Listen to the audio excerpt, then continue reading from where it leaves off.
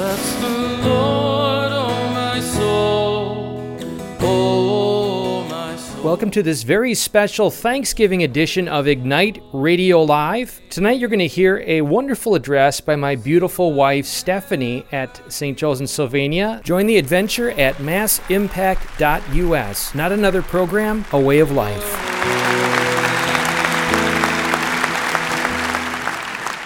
As I was introduced, my name is Stephanie Schlueter, and I was given this awesome topic to talk about tonight with you, Garden of Gratitude. And what a phenomenal evening. This is my first time here, and just to see so many wonderful feminine geniuses and just the fellowship that you guys and I was able to be a part of, blessed to be a part of tonight, but are able to share. Just what a gift. So let's begin in prayer. In the name of the Father, and of the Son, and of the Holy Spirit. From St. Paul's letter to the Colossians. Because you are God's chosen ones, holy and beloved, clothe yourselves with heartfelt mercy, with kindness, humility, meekness, and patience. Bear with one another, forgive whatever grievances you have against one another. Forgive as the Lord has forgiven you.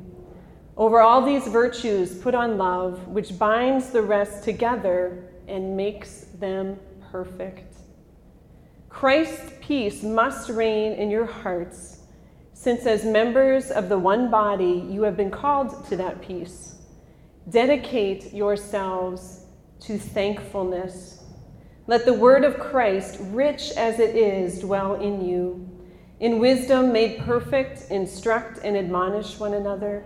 Sing gratefully to God from your hearts in psalms, hymns, and inspired songs.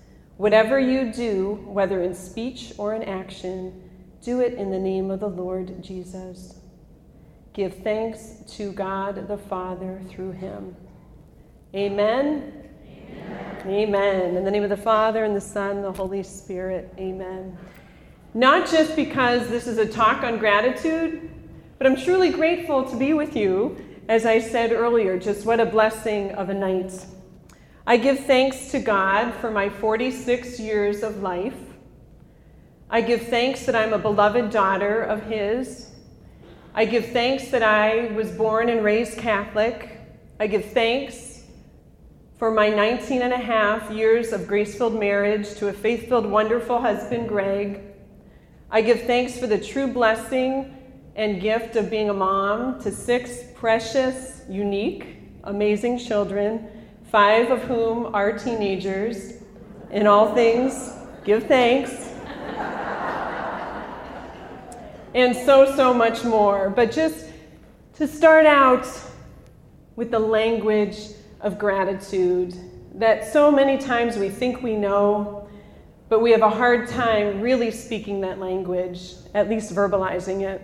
So I know we could all agree, regardless of where we stood in this crazy election, that we are all grateful that the political ads are done, that the political phone calls are done. And I just felt very moved to echo the words of Archbishop Chaput from 2008's election, where he said, elections focus our attention. They fire up our emotions. But the real work of applying our Catholic faith to building a culture of life must happen between our trips to the voting booth. Amen, sisters? Amen. So let's start building that culture of life as we talk about gratitude. So a little bit more on my background. I was able to share a little bit of this at the table that I was blessed to be at, but I am one of 12 children. I'm 11th out of 12. I joke with my little brother that it took my mom and dad 11 tries to get it right, and then they had one for fun. So you can imagine growing up, and some of you I know in the back there are from large families, and just the many stories and books that could be written about those stories, but just the everyday stuff of life. And there were actually 9 boys and 3 girls, and my brothers were quite the characters to the point of I'm sure, completely entertained the beautiful sisters at our grade school that tried to educate us. So there was one day when one of my brothers was not feeling well, and he went down to the office. It was right after morning prayer, and so Sister Norma, our very dear principal, asked the question that she always asked when anyone was sent down to the office who was feeling kind of sick: did you eat breakfast today? And my brother, with all sincerity and his big brown eyes, looked up to her and said, "No, sister, it wasn't my turn to eat."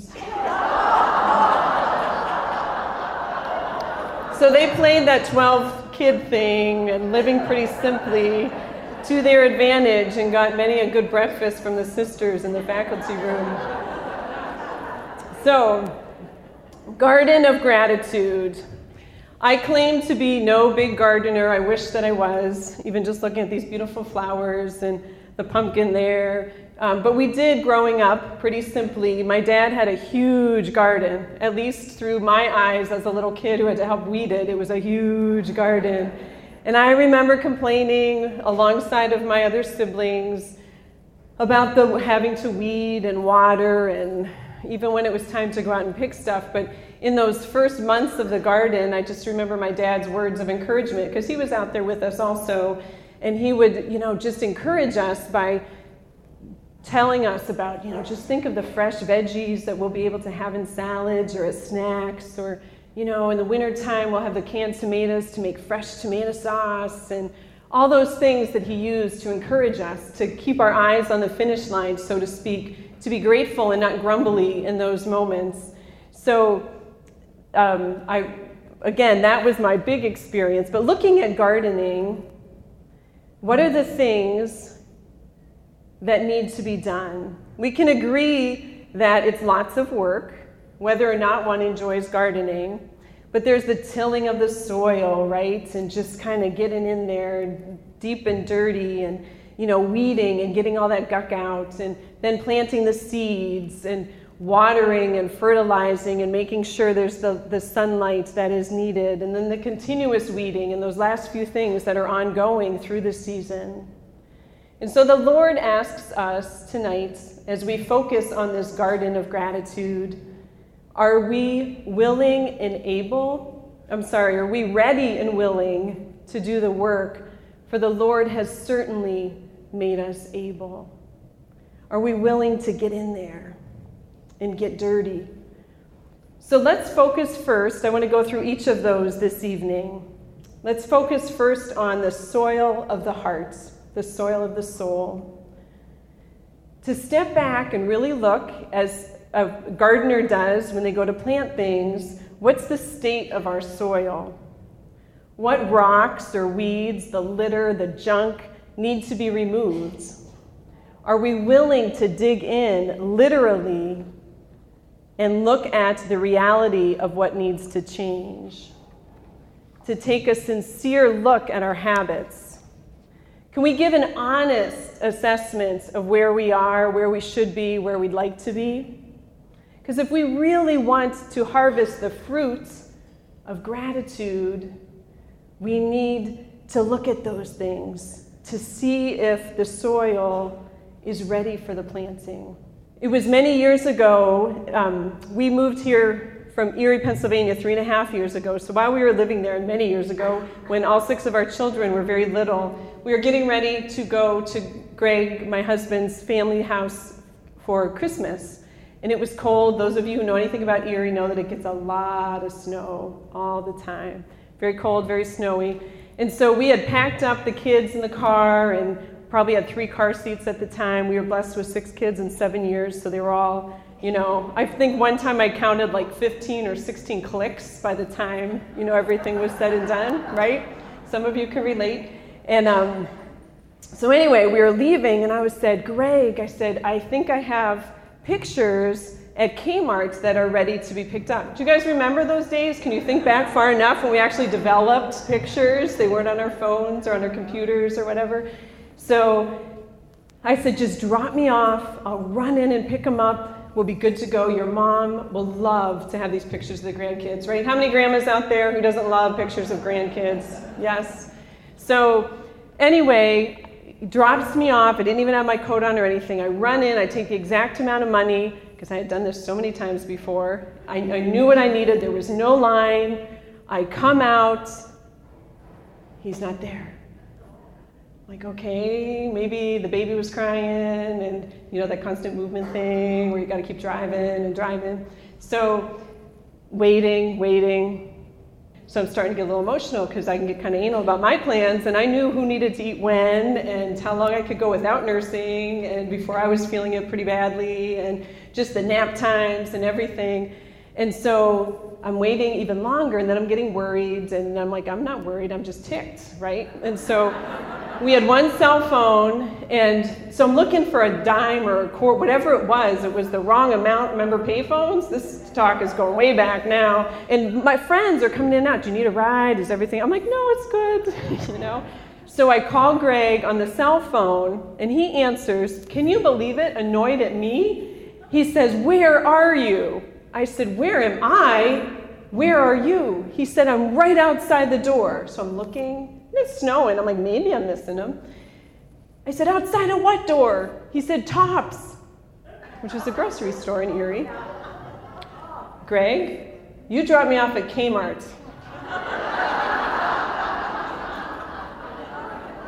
He, in his habit, as the babies were crying, just kind of got in the groove, and that was often where we would grocery shop, and he just kind of went a little farther from Kmart, and not thinking, just kind of went into that pattern, and was upset at me. So I get back in the car, I blast the heat because I'm freezing, because I was waiting outside for a little while. And that space, I'm like, I love you, but don't talk to me, don't touch me, I just need space. I share that story, not because my therapist told me to, no, I'm kidding. But because we really do need to acknowledge that question. Do we know what we really want? Do we know where we're at? Do we know where we're going? How easily do we get distracted? Because how many of us want to be more grateful people? Right? We all do. But sometimes that thing called life just kind of gets in the way, right? And we lose track of what we really want and where we really want to be going. Why did God make us? God made me to know Him, to love Him, and to serve Him in this world, and to be happy with Him forever in the next. So in layman's terms, He called us to be saints, right? And that's what this all comes back to. And that fostering and cultivating that virtue of gratitude certainly helps. Who doesn't get frustrated at the lack of appreciation and gratitude? Whether it's our own kids, whether it's someone we're helping to take care of, whether it's a friend that we've been there for, whether it's that person at the store who's supposed to be helping you because that's their job, right? Just all those things. We get so frustrated at that. We can't stand, I don't know anybody, I've never met anybody yet, who likes the spirit of entitlement, right? Entitlement. Yet how often, as we get frustrated with all that stuff around us, do we examine our own selves? Do we daily, regularly pour out gratitude to God? Name one thing in your life at any moment that's not a gift. Gratitude puts us in that proper place of humility. To know that not just to be grateful for what is around us, these things called gifts, but to know that behind the gift is a giver. You see the cute signs in the different stores, and I have them hanging over my house and on our front door and different things around this holiday time about give thanks. But don't forget, let us not forget to whom we give thanks. Even when we start to recognize those things that we are thankful for, it becomes easy to just say, oh, I'm thankful for my health, or I'm thankful for this stage, because if I was down there, you wouldn't be able to see me at all. Or, those things. But who is the giver of the gifts? To keep that in mind and to claim it as a truth in our hearts, especially in our feminine genius, because that's how God made us. So cultivating the soil, know the state of our soil. What's something that gets into gardens even from the very beginning before you can plant? Audience participation? Weeds. Very good. Weeds. And let me say this before we start talking about these specifically. Without our sin, we wouldn't need a Savior. We are all of fallen nature. We are all sinners. So when I'm going through these, it's not pointing fingers at me or at you or specific whatever. It's the fact of an acknowledgement that we have a fallen nature, that we're all sinners, and that we all, praise God, need a Savior who is faithful and merciful, especially calling that to mind during this year of mercy as it's coming to a close. So the weeds, grumbling, the grumblers. Examine ourselves. Am I a constant complainer? Is there a constant negative rhetoric going about in my head? Just all those underlying little, seeing the negativity in everything. We all have those moments. I know I do. And then I'm reminded by our Lord that thankfulness and complaining cannot coexist in our hearts. Rodgers and Hammerstein, who loves musicals? Love musicals, right? Rodgers and Hammerstein rock. They don't really rock, but they got it, right? So I don't want to say Mr. Rogers. Who knows Rogers' first name? Because Mr. Rogers, I think of the dude with the sweater. Richard? Okay, thank you. Richard Rogers. Before he died, he was being interviewed, and he was asked the question, "What has brought you happiness?" And he paused, and he said, "When I walk down the street and hear a child humming a song that I have written." Give a bigger awe than that, right? Yeah. How cool would that be, really and truly? When I hear a child humming a song that I have written. When I heard that, I thought to myself, what song am I singing in my heart? Is it the song of Christ's death and resurrection and all that he has done for me? Or is it a song of drudgery, 15 years on the Erie Canal? Just that heaviness, right? Yuck. Or are we a resurrection people? We need to claim that joy that we are supposed to have as Christians. I love Pope Francis when he talks about who wants to follow sourpuss-based Christians. If we really believe what we say we believe, wouldn't we be a little more joyful? Right? Right. I'll answer for you. Okay. So, grumbling, and along with grumbling, complaining. We're all complainers. Oh my gosh, always complaining. We complain about the weather, right? It's so hot outside. It's so cold. It's never good enough, right? It's never the perfect temperature. And I think often with that and with other things, whether it's our husbands or our children, or you can fill in the blank with whatever fits your own circumstance, I think so often we buy into a culture we're supposed to say those things, or we're supposed to feel that way. Or if we really step back, do we really believe that? We just kind of follow that culture of negativity. So if I had to name patron saints for grumbling, and I was looking in the Old Testament, who might I choose?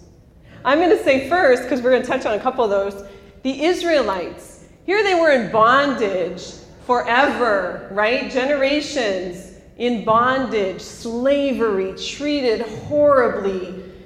Stuff was getting worse and worse and worse. The Lord sends Moses, delivers them. They saw the mighty work of our Lord, right? The plagues, and then they were still kind of tepid when the Egyptians were following them. So God's like, I got this. What does he do then? What does he part? The Red Sea, right? I don't know about you, but I'd be like, dude, I can trust in this God, right? So they get there, and then they're in the desert, and you know the story. I'm not going to go through all the details, but they're fine. He provides manna, daily food. Moms, you don't have to cook. It's coming down. It's right there, right? And it's not good enough. It's not good enough. They're on the verge of the promised land. and they complain. Like, what the heck? But how often do we do that in our own lives, where we know the Lord's goodness, we know the miracles that he's performed, the signs and the wonders, and yet it's never quite enough, depending upon our mood, right? Right. So entitlement is another weed. So we have grumbling, complaining, entitlement, which is the opposite of gratitude. Gratitude is a spirit of humility. Entitlement is such a spirit of pride. The same need is there, perhaps, but who does the Lord shower his goodness upon with delight? Those who come to him with a humble heart, right? Whining, negativity. It was interesting having a conversation with one of our son's friends who goes to a Catholic school in the area, and she was saying that one of her biggest struggles in school is the culture of negativity throughout the hallways. She said everything is just so negative. Everything is a drama. It's like as people are sharing their struggles, which really aren't huge struggles, they're like magnified. And then that person tries to outdo the other person with the negativity, and then another person's like, well, that's nothing. Instead of like encouraging and trying to point out the positive, it's like, well, yeah, I can beat that, you got nothing on me. And she was saying just how difficult it is and how heavy-hearted she becomes, and that she said even the words that they use have been so desensitized to the point where some of them are like, oh my gosh, it's been like the worst day, I'm going to kill myself.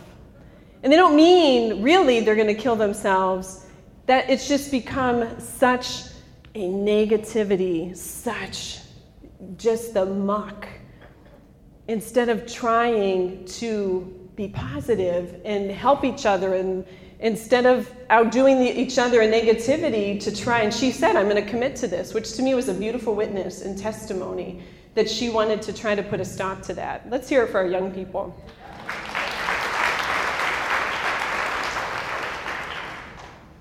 So as I touched on too with the Israelites, stuff that's not good enough, another weed, right? It's not enough. It's not quite what I wanted. It's not exactly what I'm in the mood for. Go back to Adam and Eve, right? They pretty much had paradise, right? They had it all. The Lord just told them, just don't touch that tree. They had everything else, and yet it wasn't good enough.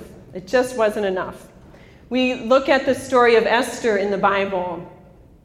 Those of you who need a little refresher on the Old Testament story, Queen Esther is one of the Bible's most dramatic stories, I think. A new young queen, an evil advisor to the king, a king prone to fits of rage, became a real big dilemma for Esther. The basic plot of the summary is this. The king gets really ticked off at his queen, banishes her, chooses this beautiful young Jewish woman named Esther to be his new queen, but he doesn't know she's Jewish. Problematic. Her uncle Mordecai refuses to bow to one of the king's servants, if you will, or advisors, because it goes against his faith, right? And so Haman is his name, and he is totally upset that Mordecai won't bow to him. And so he somehow convinces the king to decree that all Jewish people should basically be killed. And so he doesn't quite know what to do. And so if you read in the book of Esther, Haman has it all. He has the king's favor. He's in the king's court. He's been invited to banquets. He's doing everything. And yet he is so upset that Mordecai is not been killed, that he won't bow. And he's obsessed with that. He says in the book of Esther, yet none of this satisfies me as long as I continue to see the Jew Mordecai sitting at the royal gates. Even though he has it all, he is upset that someone else has something that he wants, which is that honor. But anyway, point being, just all over through history, through the Bible, King Solomon had everything, the greatest of gifts. He had wisdom, he had riches, he had it all. He wanted more. He wanted wives of foreign lands that didn't claim God as the true God, and that was his downfall. So other weeds that I'm just going to mention: bitterness, envy, feeling of our own inadequacies, that pride that we spoke of. So what do we do with these weeds? We need to ask for forgiveness for our hardened hearts and blinded eyes. We need to pray for the grace to see with God's eyes and his heart. We as Catholics don't claim the power that we know we have, all Christians have, in the name of Jesus. So one thing that I want to challenge you beautiful ladies with is the power of renouncing that we have been given by virtue of our baptism to these evil things, these things that keep us from a fruitful garden with the Lord. And it's so easy. It's to name them and to pray, whether it's out loud or in your hearts, in the name of Jesus or by the power of Jesus, I renounce this bitterness that I'm feeling. In the name of Jesus, I renounce this envy that I'm feeling. In the name of Jesus, I renounce these feelings that I'm not good enough or that I'm inadequate, that I'm feeling. And to claim the power that the Lord wants us to have that freedom. And again, as Catholics, what a blessing, the gift of the sacrament of confession. That we are able to go in to the priest who, not by his power, but in persona Christi, the power of the blood of the Lamb, is able to say through his authority that he absolves us from our sins in the name of the Father and the Son and the Holy Spirit. That is grace, that is power, that is the best roundup that I've ever heard of. Just saying. So once we've been forgiven, we need to cultivate that mind and that attitude. I love the story of a then Father Karol Wojtyła that most of us know as Pope John Paul II. When he was in the confessional, when all was said and done, he would look at the penitent and say, with great love and sincerity, I can only imagine, after he gave the absolution, to say, now you must decide. Think about that. That we've been washed clean in the blood of the Lamb. We've been given sacramental grace through the power of the sacrament of confession. It's up to us to take that next step. Are we willing to cultivate, to try, to decide to change? So soil, weeds. It's time to plant, ladies. You ready to plant? All right. So gratitude is the beginning of joy. We cannot be happy unless we are first grateful, and gratitude comes only through humility. And I would be remiss if I wouldn't bring the beautiful gift of Our Lady into this right now. The ultimate example of humility and openness. Picture the Annunciation when the angel comes to her and announces that she is to be the Mother of God. And she's not like, yeah, it's about time someone noticed, right? She's like, how can this be? And be it done unto me according to thy word, whatever you say. Not kind of sort of maybe, can you give me a disclosure of what I might be getting into, you know? It was a fiat, a complete and full yes. And then she allows the power of the Holy Spirit to come upon her, to penetrate her, to conceive our Lord and Savior, Jesus Christ. It was through her humility and her openness to what the Lord wanted to do that gave us, through her yes, our Savior. She didn't say, woo, everyone check me out now. I was chosen, you silly little Jewish girls. No, what was the first thing she did? She prayed what we know as the Magnificat. My soul proclaims the greatness of the Lord. My spirit rejoices in God, my Savior. And it goes on, a beautiful, beautiful prayer that right away she knew who the giver was. All honor and glory back to God. And then she doesn't sit there and wait for everyone to wait on her and take care of her and rub her feet and, do her Jewish chores or anything like that. What does she do? In haste, she goes to who? To whom? To see Elizabeth, right? To help her. And when we do it like, when we tell the story, it's like it's right there, right? Yeah, she went to help Elizabeth. Like she hopped in the car and went across, took 475, and she was there to help. But no, it was a journey. It was a destination. She got there, and the baby inside of Elizabeth, John the Baptist, leapt for joy inside of Elizabeth. Blessed are you among women. It's where we get our Hail Mary from. It's very scriptural, right? Elizabeth and John the Baptist became a validator. We are called to be validators to each other, to affirm Christ within each other, to bring out that positivity, to be those encouragers, not to complain about, not to point out the bad stuff all the time, but to build each other up, to validate, to bless. For that is how a culture of life is contagious. Gratitude is also the very heart of prayer. Psalm 46:10 says, "Be still and know that I am God." Amidst all the craziness of life, amidst all the good things that we do we take time to be still in prayer before the Lord? But I'm doing all these good things for the church. Do we take time to be still in front of the Lord?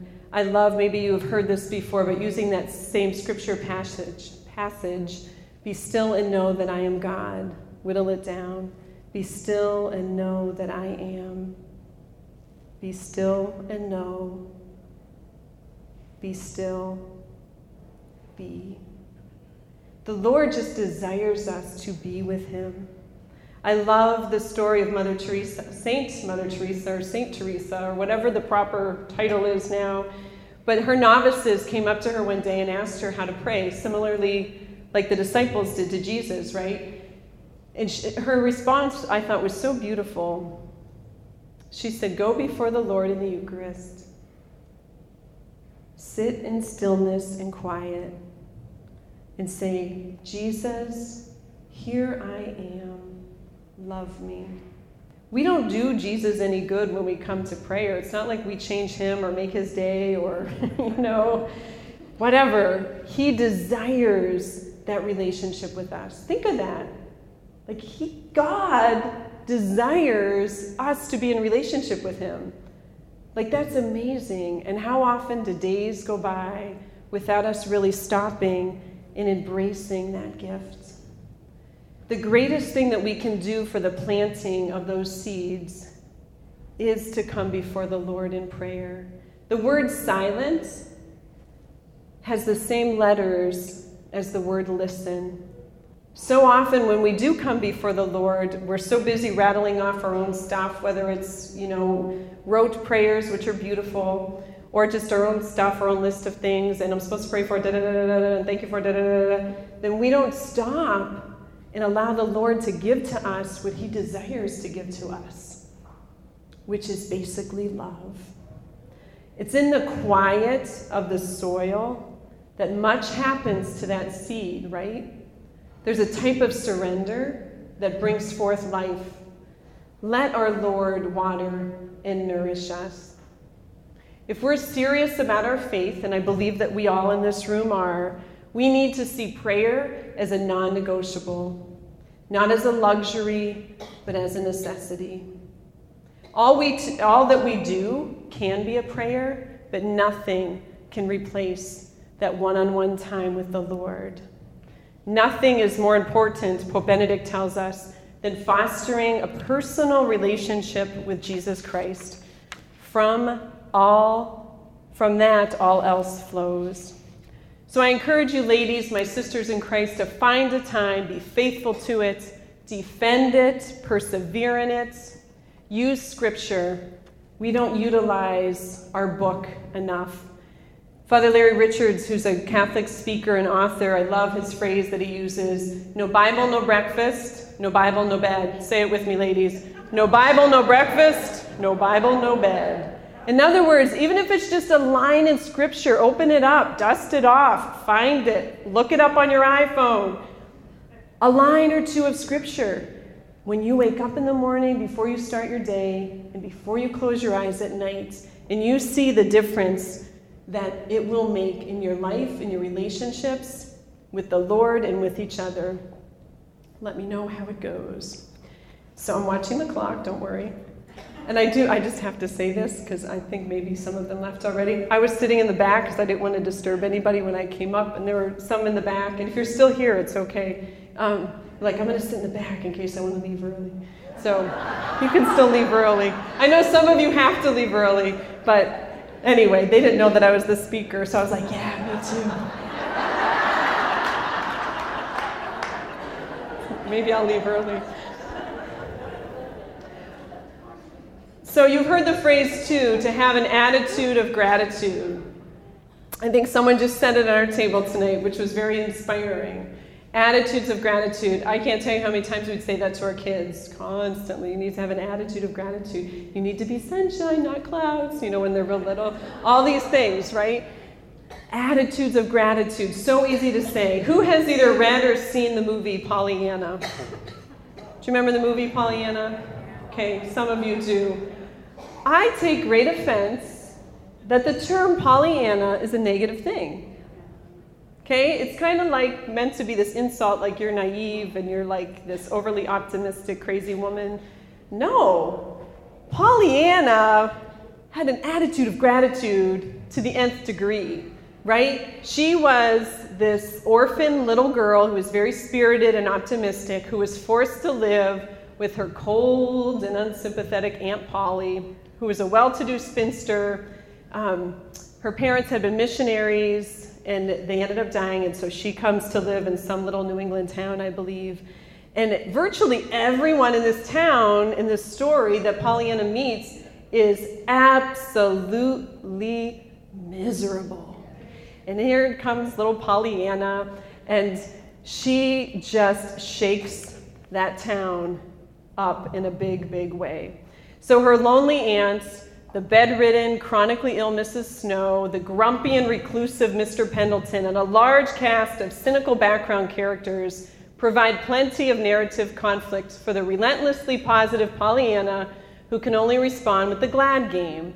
So the glad game was a game that her father taught her when he was a missionary. So he had requested, through whatever channels missionaries request things, that a secondhand doll be sent to Pollyanna as a gift. She's this little girl, has no toys. So the package arrives, and what does poor little Pollyanna receive instead? A pair of crutches. It's kind of hard to cuddle with a pair of crutches, I think. So they're trying to be positive, and they're like, okay, so what's something good? The dad's like, there's this game, it's called the Glad Game. Let's see what good we can possibly consider, what's something we can be happy about with these crutches. So after this lengthy thing, they come up with the fact that they are glad because Pollyanna doesn't need crutches. She has strong and healthy legs. So she tries to teach this game to everybody in the town. And they are not happy with it at first, but they come to see it and to embrace it. And it literally transforms the town. And so, spoiler alert, Pollyanna gets in an accident and she is bedridden. She can no longer walk. And so she becomes very grumpy. And it's kind of like the, how do you like the glad game now kind of thing. But all these people rally around her and they said, no, you made such a difference in our life. You transformed us through your attitude of gratitude, and we're going to help you do the same. And again, it's so worth seeing. I personally like the BBC version better than the Disney version, but that's my Siskel and Ebert commentary on that. But the thing is, she wasn't hopelessly naive or completely divorced from reality as she was told, But Pollyanna was right. Her optimism doesn't just cheer people up on a bad day, it literally saved lives in the town. And so we need to remember her message, which helps us to remember that even on the worst of days, we have much to be thankful for. What are some of the obstacles that get in the way of our plants, our garden coming to fruition? I think one of the biggest things from talking to different priests, and my husband and I, and actually our children, have a nonprofit ministry called Image Trinity. Some of you may know it as Mass Impact or are familiar with Ignite. We have a radio show on Tuesday nights and do a lot of work with parishes for personal, family, and parish transformation. And in our work, it seems like over and over and over again, one of the greatest obstacles to true Christian living is a lack of forgiveness. And I think that just nips off any sprout that comes up in our garden of gratitude. And how hard that is, because I know that there's a lot of people in this room, in this world, in our families, who have been wronged significantly. And yet the Lord still demands that we forgive.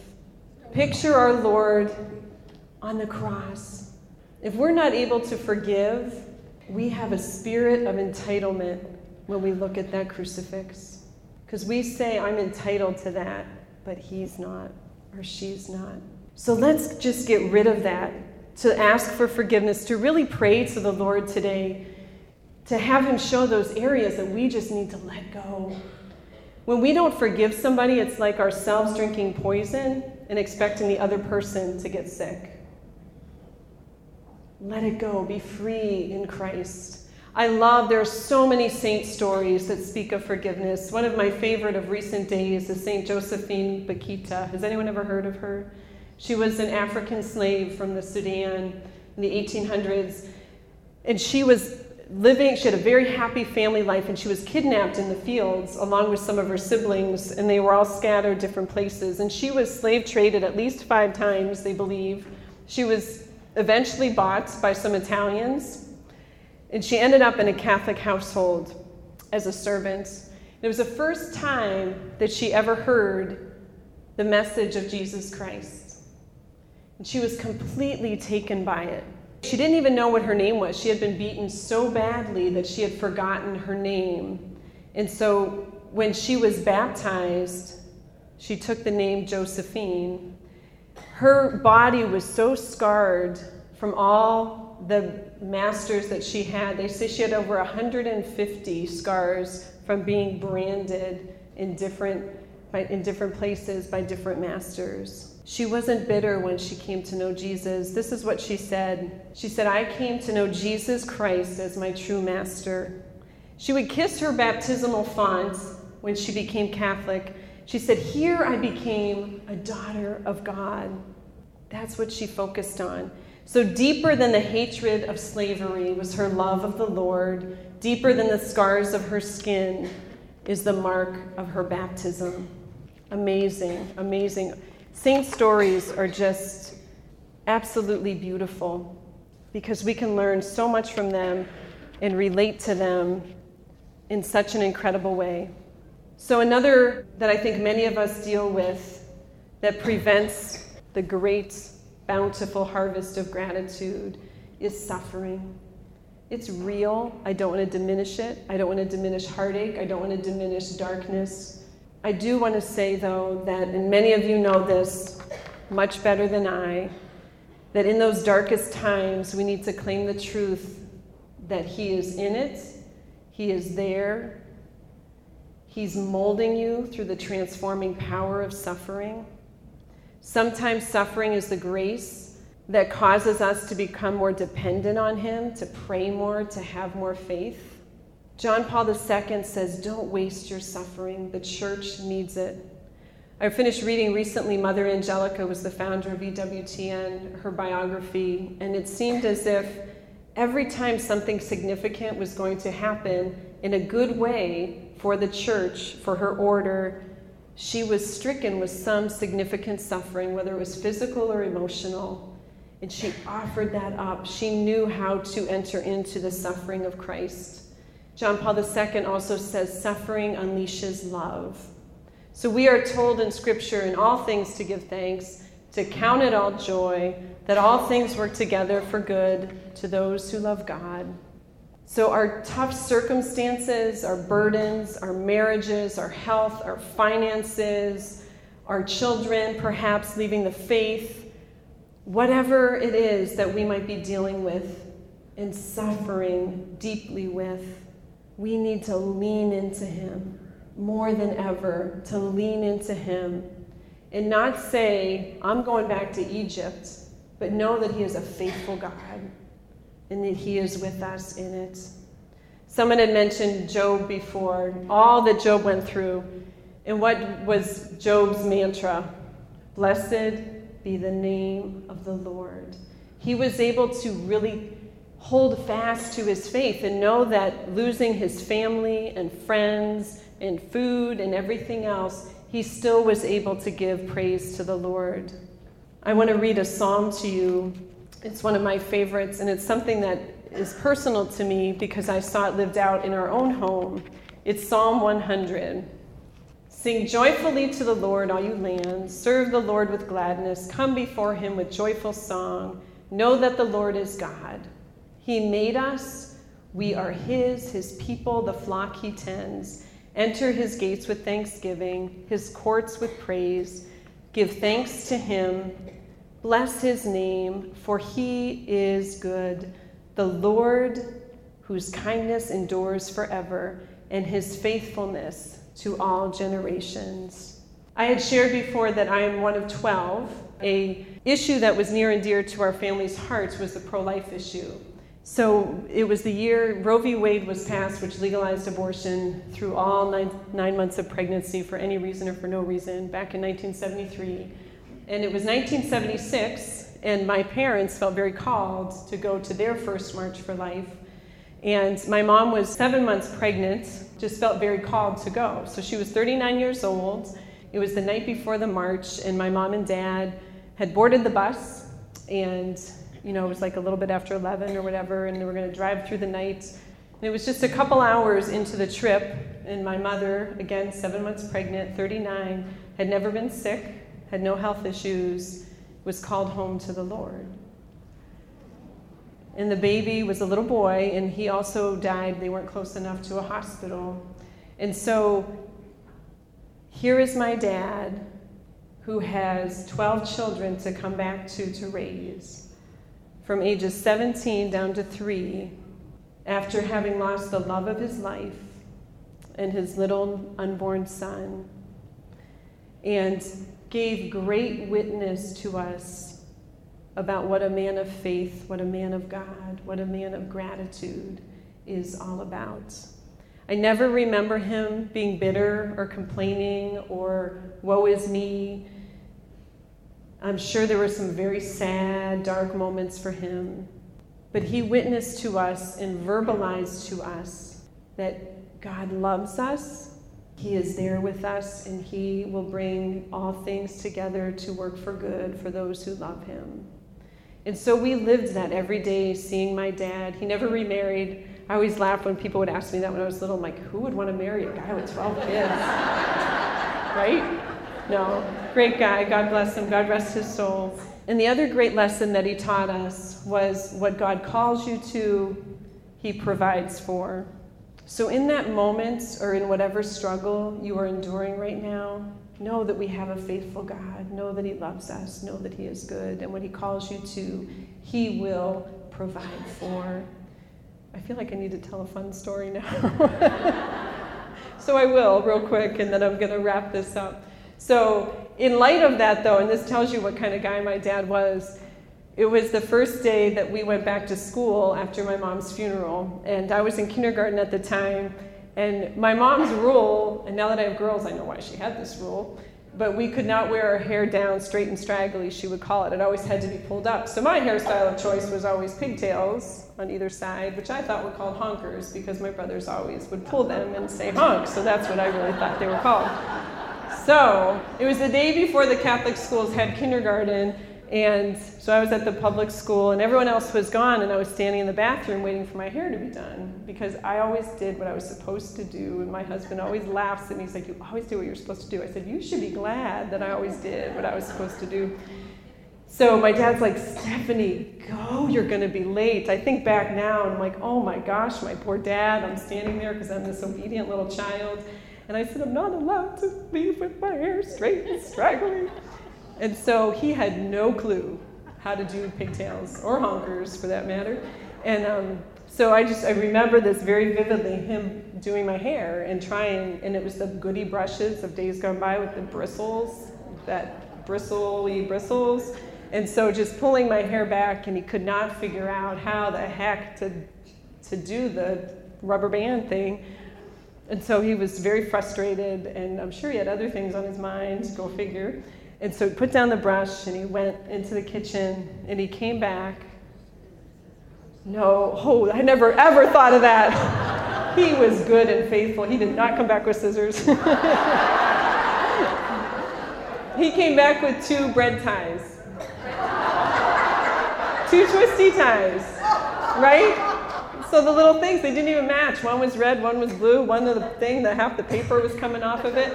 But he did my hair, and it was not straight and straggly, and off I went to school. And when I came home, I had 2 older sisters who were at the top of the line, and I learned how to do my hair that next day. I'll just say that. But he did what he could do and was faithful in it.